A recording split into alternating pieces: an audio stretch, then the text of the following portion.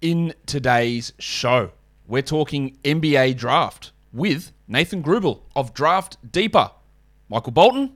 Thanks, Josh. It's Michael Bolton here, and it's time for another episode of the Locked On Fantasy Basketball Podcast. Let's get to it. Let's get to it, indeed.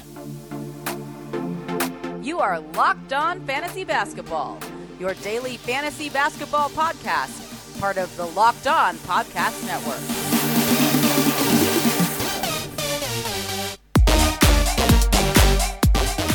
Hello and welcome to the Locked On Fantasy Basketball Podcast brought to you by Basketball Monster. My name is Josh Lloyd and I am the lead fantasy analyst at basketballmonster.com and at Yahoo Sports Australia. And you can find me on Twitter as always at redrock_bball and on Instagram at Locked On Fantasy Basketball. Thank you for making Locked On Fantasy Basketball your first listen every day. We are free and we are available on all platforms. I'm recording this before Game 6 of the NBA Finals, so either, hey, congratulations, Golden State Warriors, another well-deserved title, you guys have been fantastic, or, oh my god, I can't wait until Game 7, it's going to be an absolute cracker. I have no idea, because I'm recording this before Game 6, but, I will talk about the NBA Finals results once we hear about it on the next show after this one. But we're talking with Nathan today, Nathan Grubel of Draft Deeper. We're going to be covering players like Tari Eason, Chet Holmgren, Johnny Davis, Caleb Houston, Dominic Barlow, and Hyunjung Lee. Lots of very, very interesting players to talk about. So, Warnie. Let's get it on, Gilly. Let's bring him in now. Nathan Grubel of Draft Deeper. Welcome. Thanks, Josh, for having me on. I appreciate you thinking of me and some of the kind words that you've shared with some of the other No Ceilings guys. I'm thankful to be here. Yeah, there's lots for us to talk about. We've got a pretty jam-packed show today with prospects, some pretty high-profile prospects we're going to be talking about today, and everyone knows the drill, but unless this is the first time you're listening, if it is, hey, welcome, good to have you here. What we do on these NBA draft prospect shows is ask the host, the draft analyst, hey, who is a prospect that you are higher on than consensus? I'm really interested to dig into this one, because I'm lower on this guy than consensus, and that is Big Johnny Davis, the 6'6" guard out of Wisconsin, 20 years of age. Nathan, why is he good? There's a lot of reasons why he's good, Josh, but okay. I just want to get into really the point that brings me back to everything else, which is I can't think of another player in this lottery grouping that we could talk about out of all the prospects that we could possibly talk about tonight who had a higher load to carry on both offense as well as defense, right? Like, to be not only a 20-plus points per game scorer at the college level in the Big Ten, which is one of the best conferences in all of college basketball, he also had to go out there and guard the other team's best perimeter player every single night. So you throw in the fact that he had to do so much offensively to carry a team where he basically didn't have any other shooters around him. It was like Brad Davison and then whoever else they wanted to throw out there. And then defensively, he's just carrying so much responsibility, shows the playmaking flashes, the scoring flashes. I don't know how you can't like Johnny Davis, but I'm curious why you're lower on him than consensus. Okay, so yes, he carried a huge load. 33% usage. He scored 20 points per game in 34 minutes. I just look at a player like that. Like I don't think he's never going to be asked to carry an offensive load like that, right? He's never going to be a 30% usage guy in the NBA. So I can throw out the volume stuff there a little bit. Rebounding, really, really good. Defensively, I get that. But he only shot 31%, and I've heard this argument before. Shout out to Carson Edwards. Oh, he just had to do too much. He had to take all the tough shots. So that's why the shots didn't go in. Now, he actually is going to be a really good scorer and good shooter, and obviously he wasn't, and he was not good at all, and that didn't carry it. Not to say that won't happen with Davis, but I have a little bit of skepticism about that. Once he doesn't have this large load, then he'll just be this knockdown shooter and this great option. To me, he looks like a guy who could be Josh Hart, and there's nothing wrong with Josh Hart. But I don't think I want to spend a top 10 pick on someone like that who's going to survive, have to be a lower usage offensive player. Not sure what the level of ball handling or pick and roll creation ability is going to be there. If he's going to be put into a situation where he's a spot-up shooter, do they actually go in? Because, again, we haven't seen it, and there might be reasons for that, but there also might not be. So I look at a guy that, hey, he had to carry so much, and so much volume was pumped into what he did, and that's not going to happen in the NBA. So I just don't see those roles being similar. Now, you could tell me you can see that translatability, and I'm here to listen, because my opinion on Davis is not particularly high at the moment. So what about what I said there where you go, Josh, you're an idiot? Like, what are you talking about? Like, what there was off, do you think, or you can convince me on?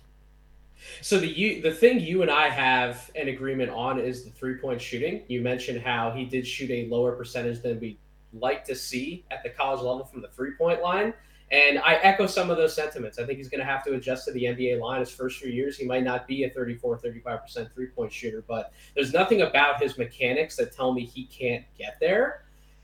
Everything else, though, once he gets a screen at the top of the floor, once he's able to kind of work his way downhill, get inside the arc, very underrated playmaker at Wisconsin. Some of the assist numbers might not reflect that, but, if you're looking for an assist, the other guys on the team have to hit the shot for that to actually that count is true. towards your stat line, That is right? true. So you go back and watch the film and some of the cross-court passes, some of the things he did out of pick and roll in terms of passing. I think go back and watch some of that film. You might be a little surprised with some things that he showed there. The scoring, the pull-up scoring, the maturity. I love when I can evaluate a guy and he can get to that 20-plus points per game mark, and he doesn't have to do it taking 5, 6, 7, 8 3-point shots per game. The fact that he can do it, get to the line, rack up those points the old-fashioned way, shows a lot of craft that we don't usually see from prospects when they're coming out of college at this level. So those are some reasons why I still remain high on Johnny Davis. And we didn't touch on the defensive end that much either. I know I said that he had to go out there and guard the best perimeter matchup every single night, but really I think he might be undersold a little bit on that end of the floor. I projected him to be able to guard 1 through 3. I love the measurements that came in. He's near 6'6". I don't know, man. I love a lot of what I've seen from Johnny Davis. And you mentioned the volume stuff. Isn't that sort of a boon in his favor that he won't have to carry that much of a load? Like all we've seen him is that he's had to go out there and do every single thing for his team. When he's able to be like a third, fourth option, I think a lot of that volume is going to jump up in his favor, minus some of the 3-point stuff that I think will eventually get there. Yeah, look, he's obviously not going to have the volume, and that could work out. It could also not. Like, to me, he's a player that's like the worry I have, I guess, is Dylan Brooks, right? A guy that thinks he should have 28% usage, but realistically should just shut up, sit in the corner, and exert your energy defensively. And Brooks does well defensively, and Davis could do that. But if Davis has the Brooks mentality of like, no, I'm the guy that needs to take all of these shots, even when I've got significantly better teammates around him, that is a real problem to me. And I worry a little bit about that, and I worry again, do I want to take Josh Hart, Dylan Brooks at pick 8 or pick 9? I don't know where you have him on your board, but I've seen people have him inside the top 10. And to me, like, I don't have him outside the top 20 or anything like that, but he's around that 14 to 15 or 14 to 16 sort of area to me, and I would have other guards ahead of him. How high are you, like, in comparison to players around that area, guards around that top area where we're talking Sharp or Griffin, Daniels, Mathurin, with those players? Where is he in comparison to them? I have Davis at 6. So I would have Davis ahead of a number of those players. I guess I just believe in the not just the tough shot making ability, but also the playmaking off of it. I trust the decision making a lot more from, like, you made the Dylan Brooks comparison. They are similar players in style, but I trust what Davis is going to do from a decision making perspective more than I do Brooks. And the Josh Hart comparison, there are some similarities there, especially in terms of the rebounding for a guard. Josh Hart probably is the only other guard in the NBA who can compare on that front from a numbers perspective. But I remember watching Josh Hart at Villanova. He didn't have the same scoring craft that Johnny Davis did at Villanova. The way that Davis can rise up over defenders and knock down some of those tough shots, some of the post game that he has. One of the reasons why I wanted to go watch Davis live in person was I wanted to see separation. Could he actually create shots that looked better in person to me than how tough I thought they were on film? He checked that box against the Rutgers defense. The Trapezoid of Terror, one of the toughest places to play in college, one of the better defensive teams in college. He checked those boxes for me. I love the separation that I saw. I thought he looked like a better athlete than he was given credit for. And then I already mentioned some of the defensive playmaking flashes. So just being a more complete guard than I think he was given credit for, that's why I'm valuing him so highly. I'll tell you what you've done. You've convinced me to at least go back and relook at it and see if my opinion gets changed on Johnny Davis. So I will do that. But before we get on to the next prospect, I'm going to tell you that BetOnline.net is your number one source for all of your betting stats and sports info. You can find all the latest sports developments, news, and odds, including Maybe Game 7, I don't know if there is going to be a Game 7, but if there is a Game 7, BetOnline.net will have all of the odds available there. They'll definitely have Game 2 of the Stanley Cup Finals between Colorado and Tampa Bay, or Major League Baseball, UFC, MMA, boxing, whatever sport you can think of, BetOnline will have it for you. It is your continued source, BetOnline, for all of your sports wagering information, including live betting, esports, and more. So head to the website today or use your mobile device to learn more about the trends and the action. BetOnline is where the game starts. Let's talk about players, or a player that you are lower on than consensus. And this is a guy that many people love and a lot of the models love and starting to see him fall a little bit at the moment. And that is Tari Eason, the 6'9", 6'8" forward, 21 years of age, out of LSU. He averaged almost 17 points per game last season. Really good steal, huge steal numbers, really good block numbers, pretty good scoring numbers. Much like Johnny Davis, extremely high usage, good rebound, hit his free throws at an astonishingly good rate considering how often he got to the line. There's a lot to be interested in there to me when looking at those defensive numbers and then looking at how much he got to the line and how much he hit them. But why are you down on him? Because all of the statistical indicators are pretty much pointing up with Tari Eason. So when I said that I was down on him in relative to consensus, when you and I had that conversation, it's funny how things have shifted in the public space, right? Now his stock is sort of in line more with where I would have him. I have him 18th on my board, and I think if you're getting him anywhere in that like mid first round all the way out to 23, where he's being projected to go to the Philadelphia 76ers right now, should he fall that far, I think that's tremendous value for him. And it's more so I would rather pick him there than in the top 10 because I have more questions about Tari Eason, at least when you watch the film. What's he going to do in the NBA in the half court, in high leverage situations and half court offense? I have questions about his three-point shooting, even though it trended upwards later in the year, and the free throw shooting trended upwards later in the year.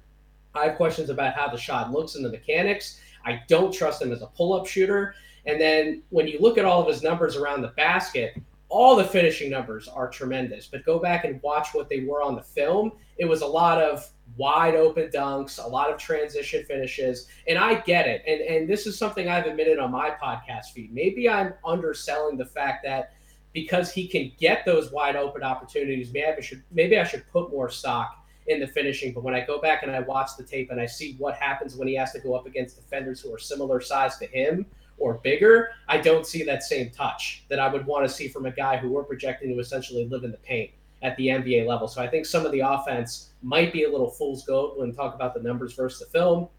Defensive side of the ball, steal rates, block rates, absolutely tremendous. One of the best defensive playmakers that we have in this class, but he's also a big risk taker on that end of the floor, and he makes some gambles. I don't love those guys who don't have, when it comes to an IQ and a decision-making standpoint on the defensive end, are they going to play within the team, or are they going to just be a riverboat gambler out there and put his team in a bad situation should he not get that steal or should he not get that block that he's going for? I want to see more fundamentals from him. At the same time, he could be coached up in those ways, right? Like he could go to the NBA within 2 years. He's gone to a scheme. He's developed that chemistry with his teammates. He's become a better decision maker on that end of the floor to where he is one of the defenders at that best defenders at that combo forward spot. So I might have some reservations with him that he could entirely prove me wrong on both ends of the floor, and he could return top 10 value. I'm just not willing to definitely bet on that and take him in that range. I'd love him more in the mid first. Yeah, he was going in that 9 to 10 zone initially, but he has fallen, and I've got him at 17 at the moment. Okay, so we're in the same spot then. Yeah, we are. Look, I like him. I didn't like him in that top 10 area, but I like him in this late lottery, early non-lottery type of area. Yeah. The usage is never going to be that high in the NBA. That's I can guarantee that. But the defensive stuff's interesting. But the thing I worry about is like, what's his position? Like, does he have to play at times as a small ball 5? Could he ever play at the 3? I have some doubts about that. Does the shooting ever come? There's some of my concerns there. But you're looking at what he does, like a Jeremy Grant career path. I don't think he's completely out of the realms of possibility. Nope. It took a lot for Grant to get there, obviously, and it took going to a terrible team in order to bump his usage. But Eason's got a lot of those interesting things, and picking in that area, I think, is pretty interesting in terms of if that value can turn around or be be at the level that maybe some people thought a few weeks ago, where he could very easily end up being one of the best 10 players in this draft class. But yeah, like you, I'm a little bit softer on him. Now, this other guy is the next guy we're going to talk about. Is obviously a much talked about prospect, and I haven't talked about him yet, so it's time to do it. It's Chet Holmgren. 20 years of age. Everyone knows the deal on him. 7 foot forward/center. Gonzaga.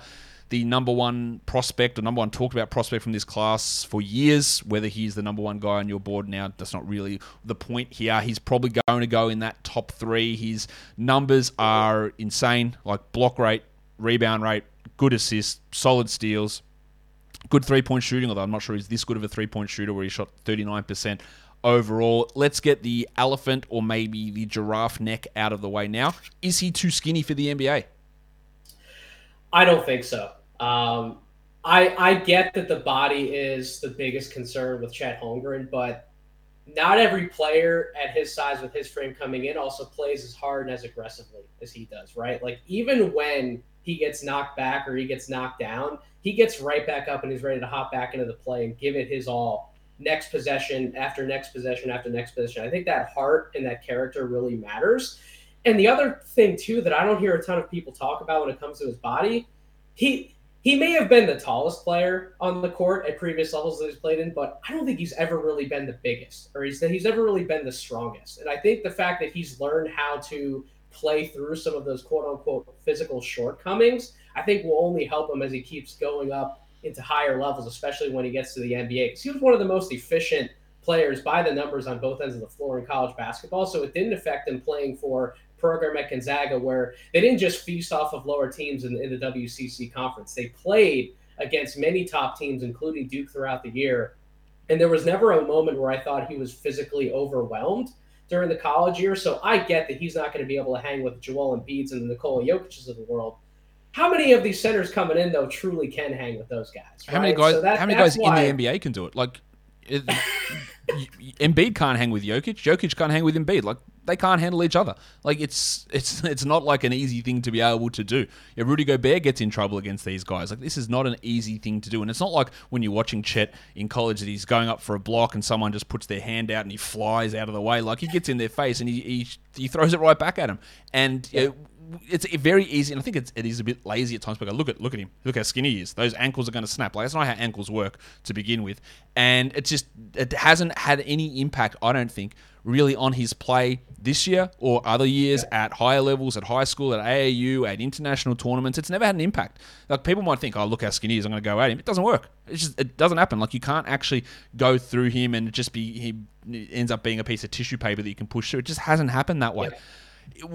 I would be concerned about the body if he had like an injury history, right? Like, that's where I would be more concerned. But he doesn't have an injury. People talk about him like he has an injury history. He really doesn't. He's been healthy and he's learned how to play through it. The other thing that I think gets some lazy analysis with Chet is that people look at him and go, well, look, he's 7 foot, he weighs 150 pounds, he doesn't. But like, he's obviously really skinny. Therefore, he must be uncoordinated, and he's going to have no ability to switch onto the perimeter. He's going to just have to stand around like Sean Bradley and block shots at the rim and not be able to do anything else. And that is just completely false, in my opinion. So do you agree with that? Can you dispel that notion that he is only like a paint defender who has no chance against these other guys on the wing? Because, yeah, it's always going to be tough for a 7-footer to guard a 6'1" hyperspeed point guard. But Chet is not the bottom level of those guys that do that. Yeah, I don't think you want him in a hyper switchable scheme, but at the same time, as Shaq would say, he's not barbecue chicken out there, right? No. When he gets alone with somebody else in the perimeter. I think the IQ and the feel stuff is incredibly special with Chet. He might be the smartest player in this draft class. And that's another thing, too, unless you're really going back and digging through a lot of the film. It's not something that's really said a lot about his game either, but his recognition, his timing, his anticipation, his awareness, his discipline, all of those things wrapped up on defense help him to play against some of those smaller guys. If he can figure out what they're doing and where they're going, he can figure out how to get to those spots first to meet those guys versus always being surprised at what the opposing perimeter players do, which is something that big men struggle with, especially at the NBA level, if they aren't really there to meet some guys on the perimeter and switches. Next thing or last thing with Chet is, I think these are legitimate concerns, is what what is his offensive upside? What can he do in a half-court situation? Because, we look at the top three.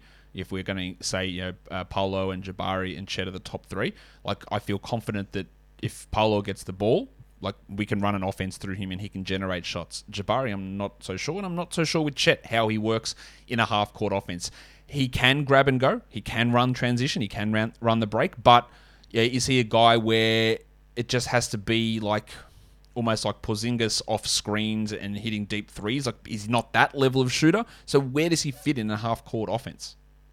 I think he's going to be better in the pick and roll game than people give him credit for. That's pick and roll, pick and pop. He was a really good cutter in college. You mentioned some of the transition scoring as well. And then I think if you get him around the elbows and you give him some touches, some chances to actually get some of those shots and opportunities in those areas that Paolo did and Jabari did, I think he can excel in some of those areas. I think he's going to show a little bit more movement shooting things that I think people realize that he's capable of. And if anybody has some questions about how his offense might translate or there being more in his bag, go watch the Mike Schmitz film breakdown that he did with Chet Holmgren. That gives you a great idea of Chet thinks he has more offensive upside to his game. And I do too. I've seen him, we've seen him, I should say, I know Ceiling, some pre-workout stuff, some pre-game. He's taking shots and getting himself in situations, Josh, where he's practicing stuff and some perimeter shots, almost like Kevin Durant. And it's pretty crazy. It's pretty wild to watch. But I think he's more comfortable than given credit for. And I just wonder if he had some of the same touches as those two other guys and some of those same offensive opportunities, instead of being the garbage cleanup guy that he was at times for Gonzaga, I wonder if we'd be having some different opinions shared in the public space on Chet's offense. I've had him at number one all through this process. I'm almost undoubtedly going to keep him at number one all through this process. Do you have him? Do you have him at number one? Yep. Yeah, I do. There was a point in like mid to late January where I slid Jabari Smith into that number one spot. But other than that, I've had Chet number one all year, and that opinion's only grown stronger for myself. Well, we are aligned with that one, but let's get on to some lower-end prospects now. A guy that he's, again, the size, the profile of this guy is really interesting. 19 years of age, 6'8", wing from Michigan, Caleb Houston. This sort of player, this sort of size player is always going to be in demand. Unfortunately, the numbers don't look particularly good. 10 points in 32 minutes, 38% shooting overall, like putrid steal, assist, block numbers, low rebound numbers. Attempted a lot of threes. They didn't really go in. All the numbers are pretty rough here from Houston. But the size, the position, the theory, I guess, gives some positivity to what he can do. Is that misplaced? Is that just like, oh, we hope because you are the perfect size that it works out? Like, or is there a reason why it didn't particularly work as we wanted it to in Michigan? I don't think Caleb Houston's a good athlete. And I think that's really where a lot of it breaks down. I don't see some of the separation ability to get some of those shots off. He's almost strictly like a movement shooter, and he has to have enough space, because if you try and run him off spots, you're going to succeed in doing so, because he can't really get downhill well. There's no secondary playmaking chops to really speak of. They tried to put him in some of those situations in the pick and roll, had trouble turning the corner, and then when he tried to finish around the basket, he doesn't get up off the floor well. He's not strong. His shot was getting blocked. He wasn't able to finish around the basket. Like, you outlined a lot of great things, Josh, and he's one of those guys where, yeah, he has 6'8" size. He can potentially shoot over defenders, but if you ask him to do much of anything else, he can't really do it. And then if the shot's not going in, especially when you throw in some of the defensive concerns, what's he going to provide you on an NBA floor? And that's really, I think, where the first-round case really fell apart. Now, he apparently, there's wild speculation he's got a promise, and he's probably going to go late in the first round. Jesus.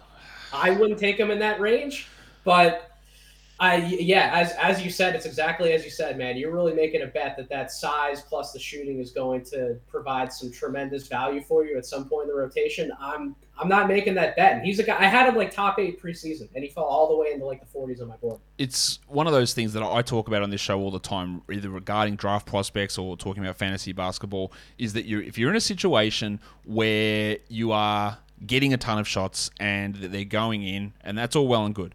But if they don't, what else do you do? And he was doing that in high school, and that was why he was ranked so highly coming in. All the numbers looked good. He's number 8 prospect coming in to college on the ESPN 100 list. But they didn't go in and he didn't get that usage and he does nothing else. And when it doesn't happen, you're right, he can't secondarily create for others. The defense wasn't there. The athleticism wasn't there. The answer to the question is, what else do you do? And the answer is nothing. And that's a huge concern because it's not going to get easier at the NBA level. You're not going to be like, well, it's now the competition's easier, so my usage will go up and everything will go in and it will be great, because it won't. It's simple as that. And I really worry about that with him, despite having that prototypical size, because that's what it is at this point. It's a bet on size because, nothing worked out. He needs to change his game significantly, and some of those things I don't think are necessarily improvable.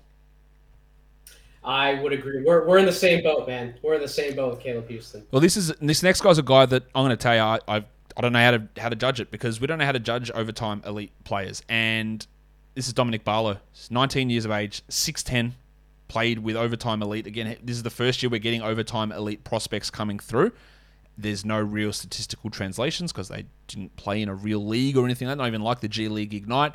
The size is there, almost 6'10", 7'3" wingspan. But how do we assess these players?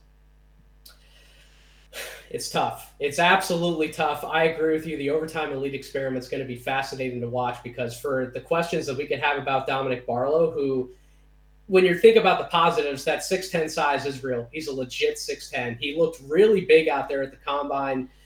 If everything's going right for him, breaking right for him offensively, he's one of these modern forwards who can space the floor, finish out of pick and rolls, the interior finishing, all that great stuff. But if the shot's not going in, I have questions about the defense. I have questions about the motor. At the combine in those games, he wasn't rebounding the ball really well. That's a big concern for me. If you're that size, but you're not aggressive on the glass on either end of the floor. I have questions about how some of the production is going to translate at the NBA level when he was playing against high school competition virtually the entire time, as you outlined with the overtime elite. And his feel for the game, if I think it's a little low, if I'm not seeing flashes of playmaking, some short roll playmaking, I'm not seeing those things, and I'm betting on basically a 6'10" guy who he needs to knock down 34 to 37% of his threes at the NBA level to really justify his value. I'm not going to take that guy in like the top 45 of the draft. Now, like 46 to 60, like the back end of the second, you want to take a flyer on somebody who's interesting? Absolutely, but I'm not going to take him in the top 45. At least I'm not personally. I don't trust it, and maybe you and I could be wrong about that. Maybe the overtime elite was a better experiment than given credit for, but it's one of those things we got to kind of see how it plays out. And I have as many questions about John Montero too. Yeah, exactly. We just don't know what Montero's going to do. We don't know what Barlow's going to do. Like, happy to take flyers on them in the second round because measurables and some of the stuff is interesting, but it's very hard to compare these guys. And if these guys come out and really are massive in the NBA, we'll go, okay, well, maybe we should be paying more attention to overtime elite, and maybe we're underrating the level of production and who they're going up against and how that all translates across. And the question, again, I talked about this a couple of days ago. I heard Rafael Barlow talk about this. Like, if these sort of players who went to overtime elite or got these high-rated prospects, if they did a Shaedon Sharpe and didn't play at all, would we feel better about them? Or how would we view them? And we don't know. There's all these different ways to get into the NBA now, and how to compare and contrast them, considering so much of it is new. Like, NBL pathway is relatively new, G League Ignite's new, overtime elite is even newer, and there's going to be all these different things happening, and how to judge those is a really tough question. And we'll get more information this year, but we won't know for probably 5, 6, 7 years as to how to judge this stuff more accurately than what we are at the moment. The last guy. Not someone I was planning on talking about initially, but when Corey was on last week and I asked him to give me your top 5 shooters in the draft, Hyunjung Lee's name came up, and he had him, I think he had him at the top of the best shooters, or at least in that top 5. So I thought, all right, let's do a little bit of a dive into Lee, the 22-year-old 6'7" guard out of Davidson, who shot 38% from 3 last season. He's a 40% career shooter across 3 years.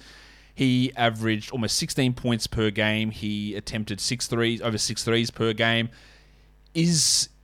What's if Corey having him top 5 shooters in this class, is that insane? Is that accurate? Do you agree with that?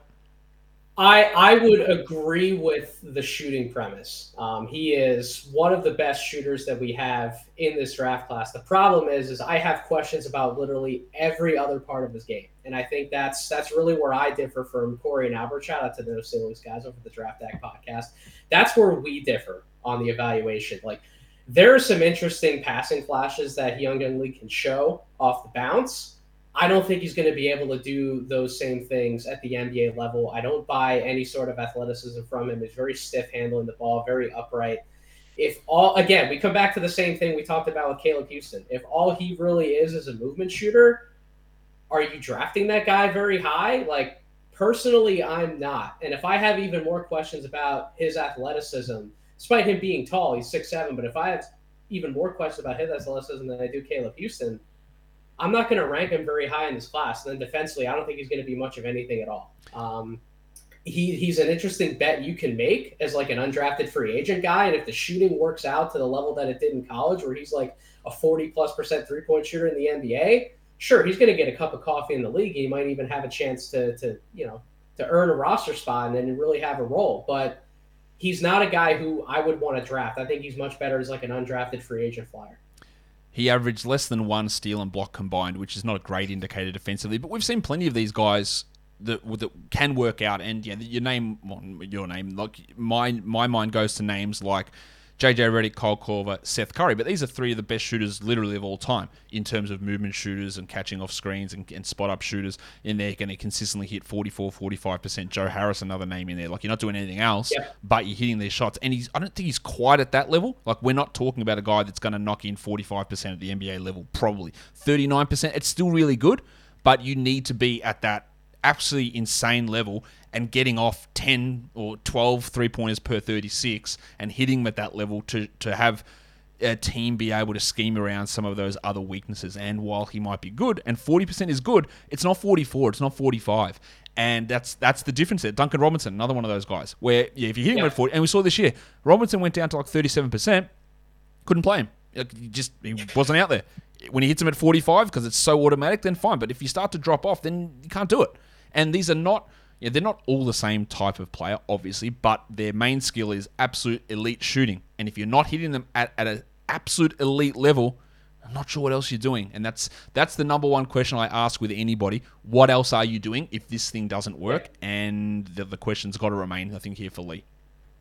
And I agree with you 100%. And some of the other things that we could talk about with those other guys, like you mentioned Jay Jarrett, but like Seth Curry is also an underrated pick and roll playmaker as well. Like there are things that these other guys can do. And Duncan Robinson, you brought up as well. That was a great point you made about him just not being playable in some of these situations. If he's not knocking down shots, Duncan Robinson's a bigger player and a better athlete than Lee is. So that just goes to show you how hard it is. And I think if Lee would have shown a little bit more in the G League Elite camp and he had gotten some more opportunities and hit some more shots, I think we might be having a different conversation, at least in the public sphere. But the fact that he got some of those shooting opportunities and he couldn't even take advantage of that situation, I don't know how well it's going to speak to his NBA case. I'm really interested to see. I think he's going to get some sort of undrafted free agent contract and summer league, and that'll be a huge opportunity for him. But maybe the end of a draft, I take a look at him, but I think that's sort of where he's going to sit. Nathan, that brings us to the end of today's show.